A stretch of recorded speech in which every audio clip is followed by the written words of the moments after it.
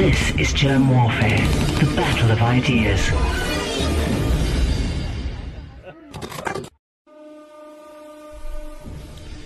I say this so many times, but I've got the best intro of any podcaster that I know of. My name is Germ. This is Germ Warfare, the battle of ideas. I am very, very happy to be joined by Patrick Fagan. You are a behavioral scientist and you were the lead psychologist at Cambridge Analytica. Yeah, well, I can give you my spiel, as it were. Sure. So hello, I'm Patrick. Sometimes I ask people to call me Pat because research says it makes me more likable to use a nickname or a short name, apparently. So as an applied behavioral scientist, that's the kind of thing I do, is take these kind of psychological, scientific, academic insights and think about how can we actually use them in the real world, like UX testing your own name. So on the academic side, I'm a part-time lecturer at a couple of universities. I've published some peer-reviewed papers on things from Facebook psychology to facial expressions, a few things in between. The most recent one is a symposium on using personalized nudges for suicide prevention. So if you send someone a message that resonates with their personality, they're more likely to save the hotline number in their phone. And then I've also written a book you can buy, please, on Amazon or anywhere, about the psychology of effective communications. So how to grab people's limited attention spans, how to engage people emotionally, and how to frame information in a way to nudge their behavior. All of which I think would be useful for the cause, so to speak, which has been very much focused on being rational and engaging people with statistics. I think that's great, but it can only go so far. And then on the commercial side, for about 10 or 11 years, I've been doing consultancy and research using a whole range of techniques, personality testing, measuring facial expressions, measuring reaction times, all sorts of things. And doing controlled experiments to nudge behavior. And I worked in advertising a lot, making adverts more emotional and engaging. And yeah, as you say, I was the lead psychologist for 8 months at Cambridge Analytica as well. But I'm sure you have many questions about that. I'm already nervous because I have to now be careful how I frame myself, because I know that you're going to be you're going to be secretly judging me. My wife gets very frustrated. She's like, "Can I just have some private thoughts in my own head?" Well, I do think that there is some kind of virus out there. I've had it, and it's not pleasant, but it absolutely, from my experience, and also just really looking at the data, absolutely in no way at all justifies the insane hysterical response.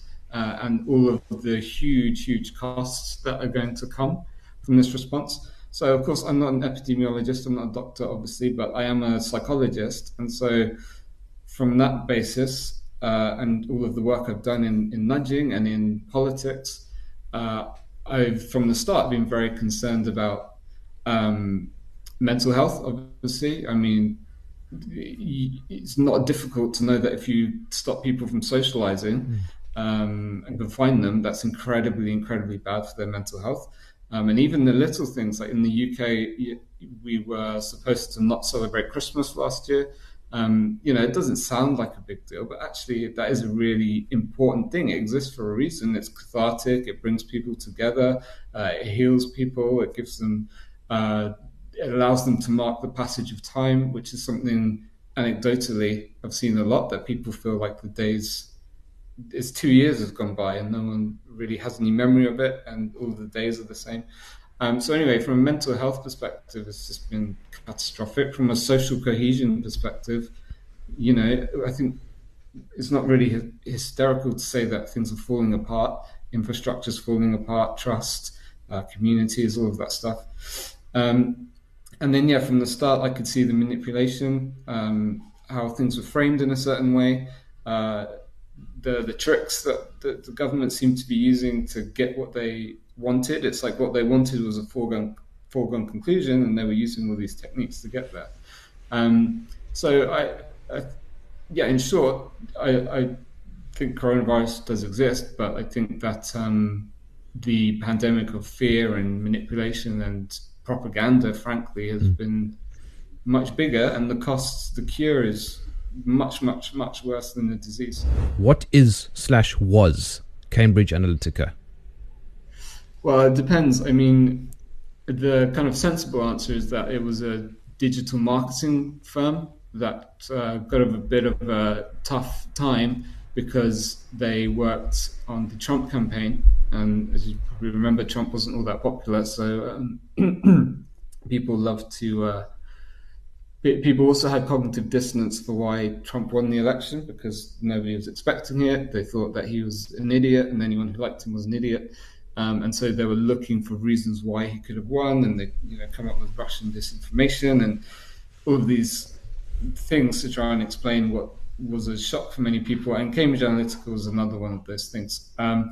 The media kind of story is that it was kind of MK Ultra type mind manipulation, stealing people's private data, etc., etc. The truth is somewhere in the middle. But really, it was just a digital marketing firm that did targeted adverts, really, for politicians and for brands, but using personality and psychology. So taking targeted adverts, but just making them more intelligent. I think the issue was, number one, there was accusations that they used data from Facebook that was taken from people's permission, without people's permission. Which I wasn't there at that time, but I don't believe that's true. Certainly, and that it wasn't used for the Trump campaign. And the other thing is that it was manipulating people without their knowledge. But all advertising does that, so I'm not really sure what the issue is. Is it ethical or unethical to try and persuade people to, in this instance, vote a certain way? I mean, isn't that what election campaigning is all about? Yeah, so as you can probably imagine, this is something I've been struggling a lot with, especially over the last 2 years. Edward Bernays, who's kind of the godfather of propaganda, he literally wrote a book called Propaganda.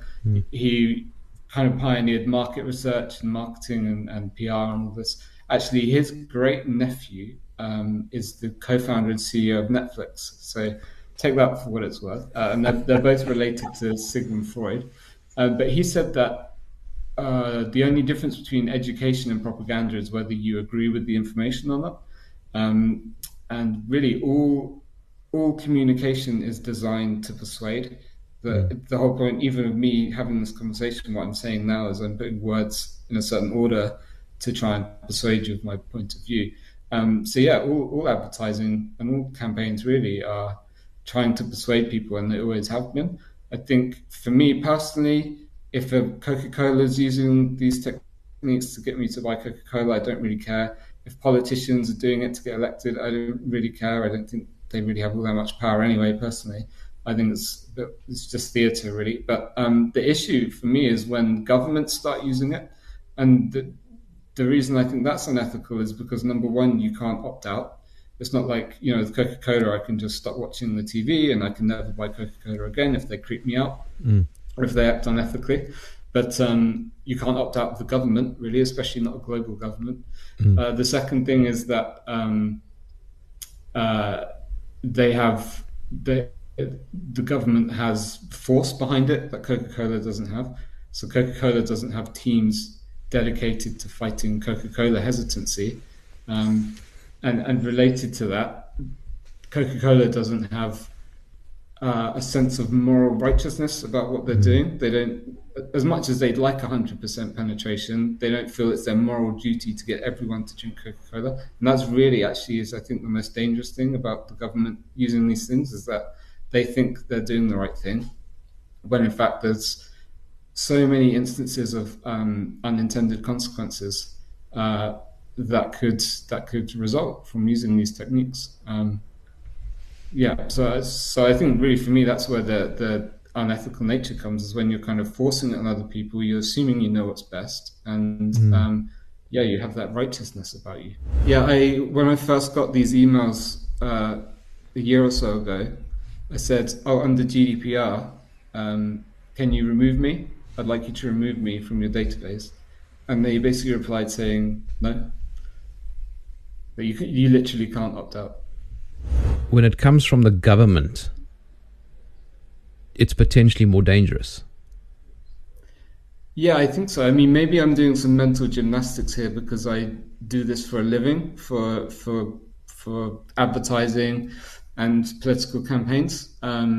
But I think it's more dangerous from the government because they have that sense of righteousness. They will never quit, and they want 100% compliance from everyone, everywhere, all the time. You don't want to sound like Alex Jones, but you can't Right. help like sounding like Alex Jones because there are too many coincidences, right? Yeah, I mean the issue is when what you're being told is so patently false. You have to look for alternative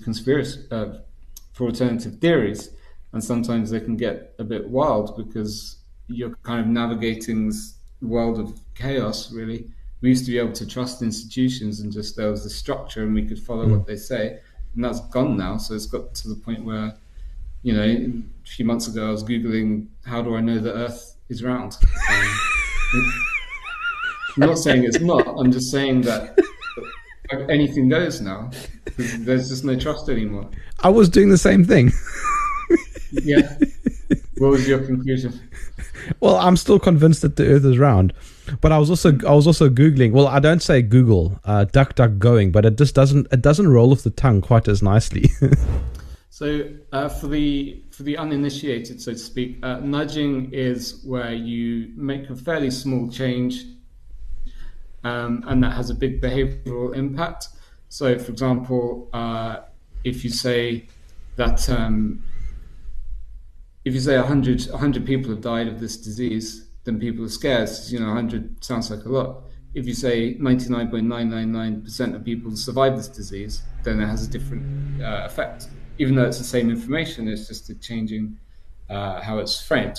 And then there's things like if you put prisoners into prison cells with the walls painted pink, then they're calmer and less aggressive. So anyway, there's so many examples, but it's just these tiny things which can impact people. And this, of course, has been used in advertising. A very obvious example is using something called social proof, where if you say something's very popular, then people are more likely to buy it. So that's nudging. Psychometric targeting, what you're doing is you're taking these principles, but you're understanding that some of them work better for some people than for others.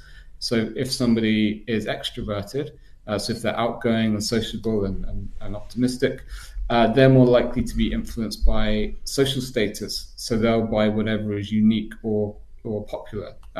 Whereas if somebody is neurotic, they might be more likely to be influenced by loss aversion and authority. So if you want to get them to buy something, you say, oh, you're going to miss out if you don't buy it. You exploit, for want of a better word, their fear.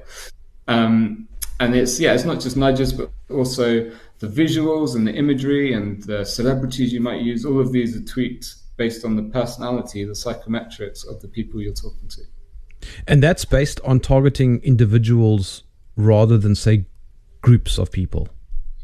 Well, in theory, you could do individuals, kind of. That's probably further in the future. In theory, you can do it, but there's a few things in the way, which, number one, you have to create, 6 billion different adverts. It's impossible right now. Maybe with AI in the future you can. Number two, like legally and ethically targeting individuals. Like most data is allegedly anonymized, although it can be quite easily de-anonymized. But in theory, you can't legally target individuals. So those are the two things. But so mostly now it's groups, it's segments, it's different groups of people. Are you saying that they have the ability to influence the direction of human behavior? Yes, of course. I mean, for Coca-Cola, it's getting people to buy Coca-Cola. Is it possible, actually, to influence voters other than through TV advertising and posters on the streetlights to dramatically change the outcome of an election? The evidence is mixed. So there have been a few there have been a few studies on this, a couple of meta-analyses, I think, and some of them say it does work, and some of them say it doesn't work, which, in my humble experience, means it does work, but the effects are weak, and there's like this nugget of truth that still needs to be kind of mined. So it's not like this all-powerful MK Ultra mind control thing that it's been made out to be in the press, but it does work. And if you're a big brand, or if you're a politician trying to talk to millions or hundreds of millions of people, then you will definitely see effects and you'll get a good return on your investment. But it's not kind of mind control. I think actually the more traditional means are far more effective. I mean, we're upset about the influence of Cambridge Analytica on the US election. Meanwhile, Hollywood, all those celebrities talking up Hillary Clinton every day, all day, they actually have far more influence, and academia, Hollywood, the press, and journalists have far more influence than targeted adverts. Trying to not poke the hornet's nest too much, but I think this response that we've had to coronavirus, this kind of hysteria and wear the mask and all of this stuff, it could only really happen in particular social conditions. And so we have a populace that is very reactive and emotional, and there were all these pressure points in society anyway that have just been kind of worse by coronavirus. So there's definitely something going on. There's these different ideologies coming together. I think I'm trying not to provoke them too much, because they could be quite vicious. Whenever you see the most kind of intolerant people on Twitter, like the really angry people swearing, they hope. I posted on Twitter. My pinned tweet is because I've, in the last year or so, realized the power of gratitude. It's kind of life-saving, really. And I just have my pinned tweet is just, if you read this, take a minute to think about something you're grateful for. And something somebody replied was, I'm grateful for all the COVID deniers and anti-vaxxers who are now dying of COVID. So there's some really like bitter, nasty people out there. And those people, when you look on their profiles, they're saying like kind, tolerance. They have the pride flag emoji. They're all about, love and tolerance. So I think there is this, I don't want to fall into like this left-right trap, but mostly leftist, quite intolerant. It's like, be kind and stay safe, or else kind of mentality is quite odd. And I think coronavirus is certainly linked to that. The response to it. The response, yeah. I was about to say, I don't think left-right politics matters anymore. I think everything's upside down. No. Yeah. So you think it's authoritarian, libertarian? I'm not sure, Patrick. I don't know how to pigeonhole it. I've been thinking about this for months, as I'm sure you have, as I'm sure many have. I'm certainly convinced that left-right politics is dead. Do you know Gavin McInnes? Yes, he was on my podcast. Oh, really? Wow. Okay, great. Yeah, he's awesome. He said that there's two types of people who want to be left alone and people who won't leave us the fuck alone. I think maybe that's the new paradigm. Everything is moving digitally, and we're entering this transhumanist age. But I mean, I personally try and shut my phone and keep it away from me and don't take it outside the house. I don't want to be trapped and traced. Yeah, I mean, and the data can be used for the most intimate things. I mean, Elon Musk's Neuralink allegedly has these chimpanzees playing Pong with the chips in their brains, and so that's what's coming down the future. And you've probably seen all these experiments, like mice having, I think it was magnetized graphene or something put in their brain, and their behavior or mood can be controlled, something like that.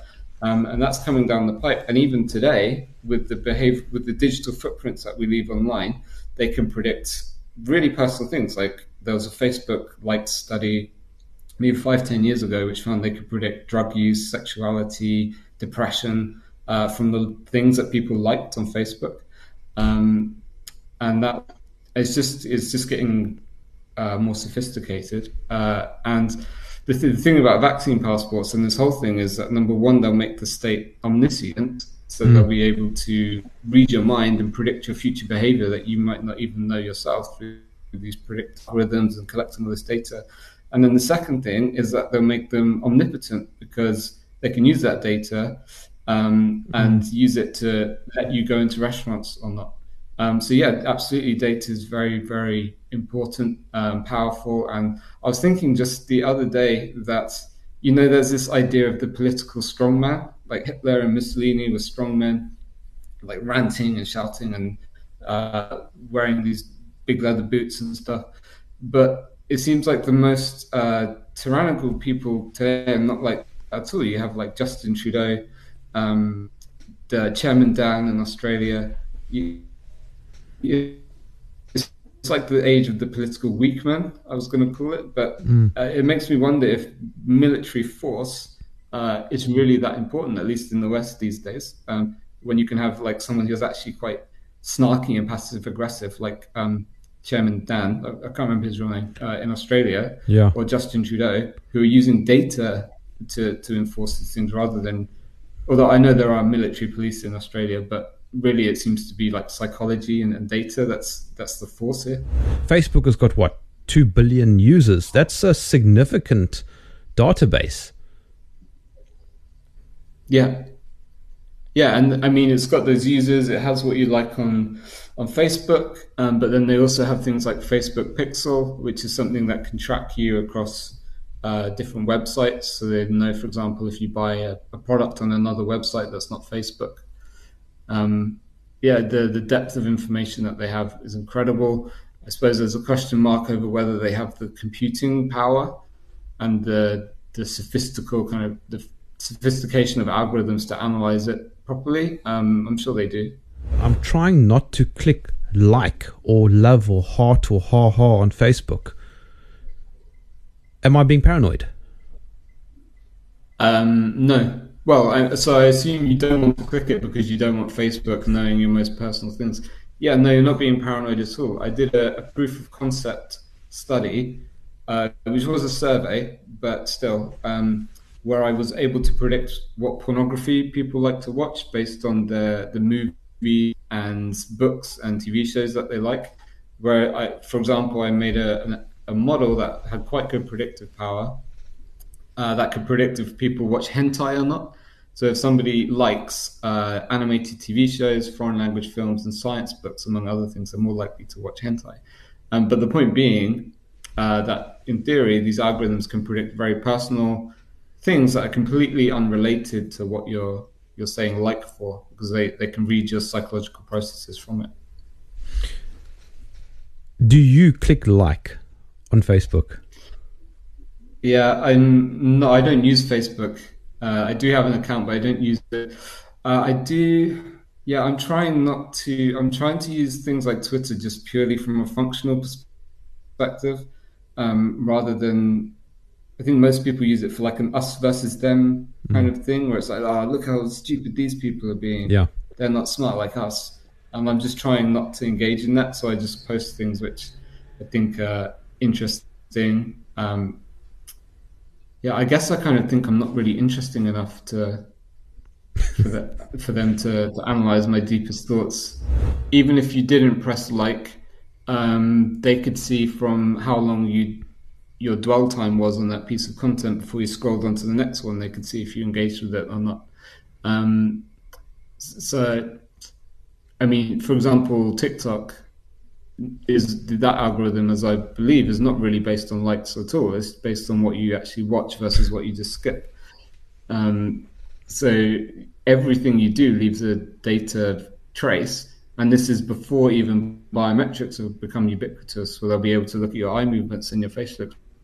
Yeah, I think there's an interesting psychology in that they have this information on whether people like things or not, and they seem to completely ignore it and keep churning this stuff out anyway. I don't think they care what people like or want in terms of content creation. And that goes, I think, to your cultural Marxism point earlier, that it's, in many industries, it's become about ideology rather than merit or quality. But yeah, what they're doing with that data is it depends. I mean, you need to have an account and identity that they link it to, which is why these vaccine passports are so dangerous, because what it would be is a centralized digital identity that all of your likes are linked to. So if you like something on YouTube, you buy something on Amazon, if you say something to a friend's Alexa, all of that will be linked to your identity. And then, so what they're doing with it, or they will do it, is be able to read your mind, really, and predict your future behavior, and make sure good to challenge the hegemony. From a data point of view, as I said earlier, it does two things. It makes the state all-knowing, because all of this data will eventually, inevitably, be linked to this government ID, and then they'll be able to predict very, very personal things about you. There was a critic, a Catholic Monsignor, who was a critic of Joe Biden, and he wanted to excommunicate Joe Biden or something like that. And he was using Grindr, and they managed to de-anonymize his Grindr app data, and he was outed. And it was apparently a little Catholic blog which did this, but the cost and the know-how involved suggests, of course, it wasn't this blog, it was probably the US intelligence or something. Sure. But anyway, his data was used to crush a political dissident who was saying things that are uncomfortable for Biden. So all this data that you produce, but also with these predictive algorithms, they can use to predict. They can predict what your prejudices are. They can predict what your insecurities are. They can predict your kinks and your fears for the future and all this stuff, and use it to manipulate you. They can use it to blackmail you. They can use it to outsmart you and know what you're going to do before you even do it yourself. And then the second thing is that it makes the state all powerful, because you need to have a green tick on the passport to get into a restaurant. So what you could very well and probably will end up with is a Minority Report type situation where they can predict that you're going to do something bad, and then modify your behavior and not let you buy bread at the supermarket if you don't comply. And I think what we're going to see is all of these tools that have been used to fight viral diseases be used to fight viral ideas. And so you're already seeing Joe Biden saying that misinformation on Facebook is killing people and things. So all of these things, including vaccine passports, are going to be switched on for what you say and think. So that's why I think they're so dangerous. There was a study that found that 93% of people admit to having a secret of some kind. Like, even if you've Googled something embarrassing, like what's this wart on my body, everyone has stuff they would rather keep private. That's the first thing. The second thing is that even if the data you're leaving, the photos and the likes and things, are innocuous, they can be used to predict things that are personal and that can be used. They might not be personal or embarrassing or anything, or they might not be secrets, but they can still be used to understand how you think, and they can be used to influence you very powerfully. And then the third reason is, it's this, you hear it a lot, oh, it doesn't affect me, it only affects other people, so it's fine. But eventually it might affect you. Politics change. It used to be that terrorists were just Muslims, and now the net's being broadened to domestic terrorists, whatever that means. So the net widens. So it's something that might not affect somebody now, it could well affect them in the future. Would you say it's better to err on the side of paranoia? I would say that, but people would probably call me a kook.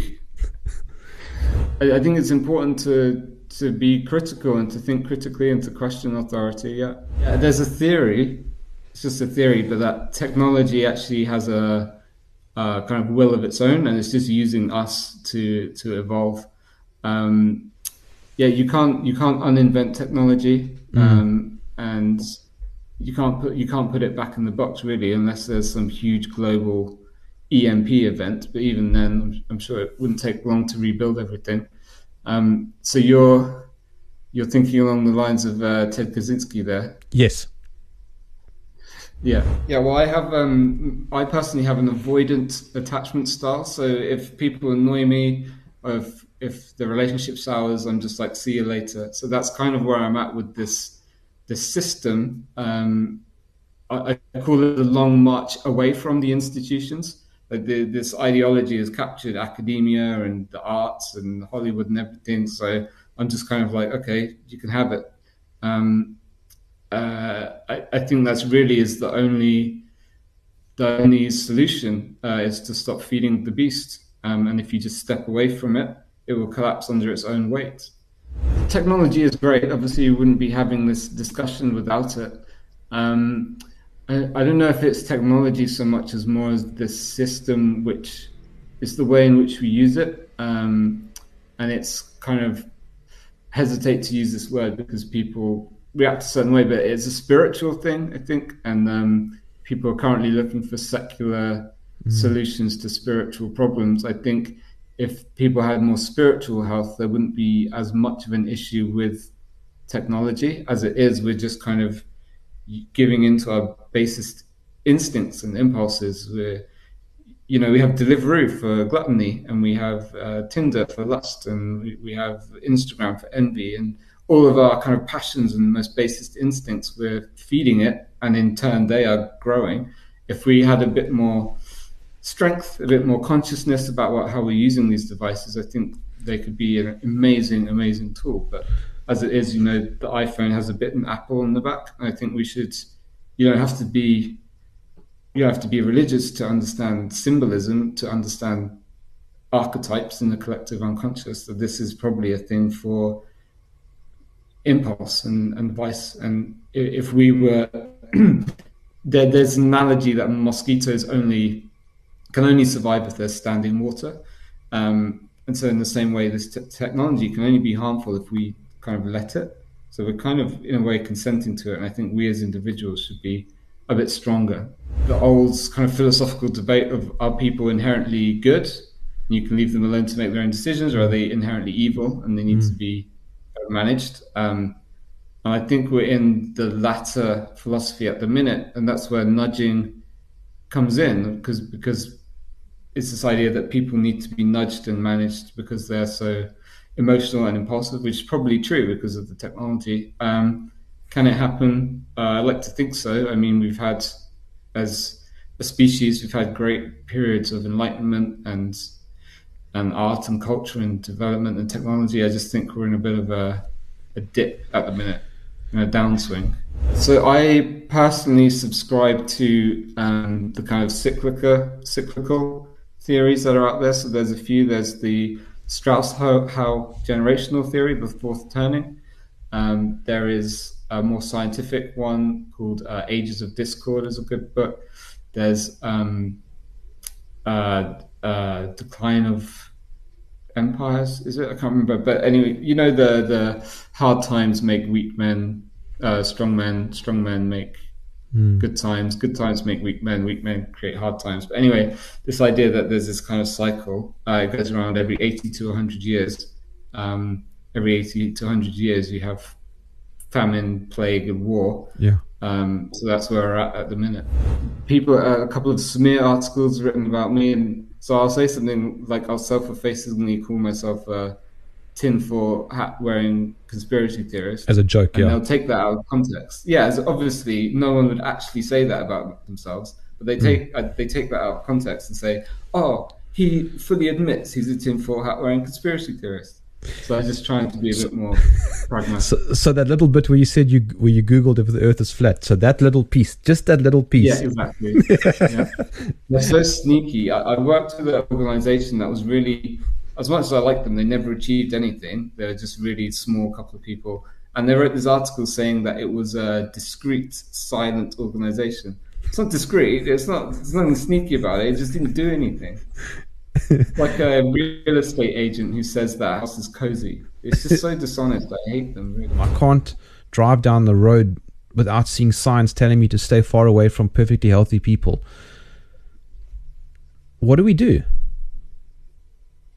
I think so. This is a classic tool of brainwashing. You find it in cults and interrogation and torture and abusive relationships, even where they wear you down with stress. There's an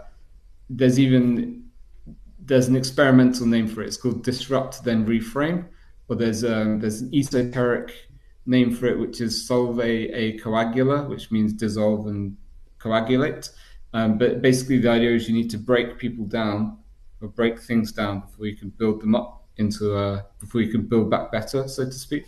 So I believe what we're experiencing at the minute is this trying to break down identity, break down old habits and customs and ideals in order to build something new in its place. And what do we do about it? The main thing is just relax. Don't get scared, but don't get angry. Don't struggle too much. Think of it like a matador waves a red flag at the bull in order to tire the bull out so it can be killed. Just try and keep your pace. Don't get too tired, and just try and relax and laugh if you can.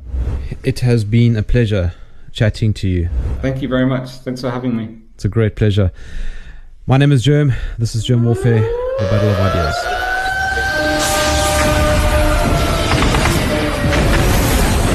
If you enjoyed this podcast, please visit supportgerm.com.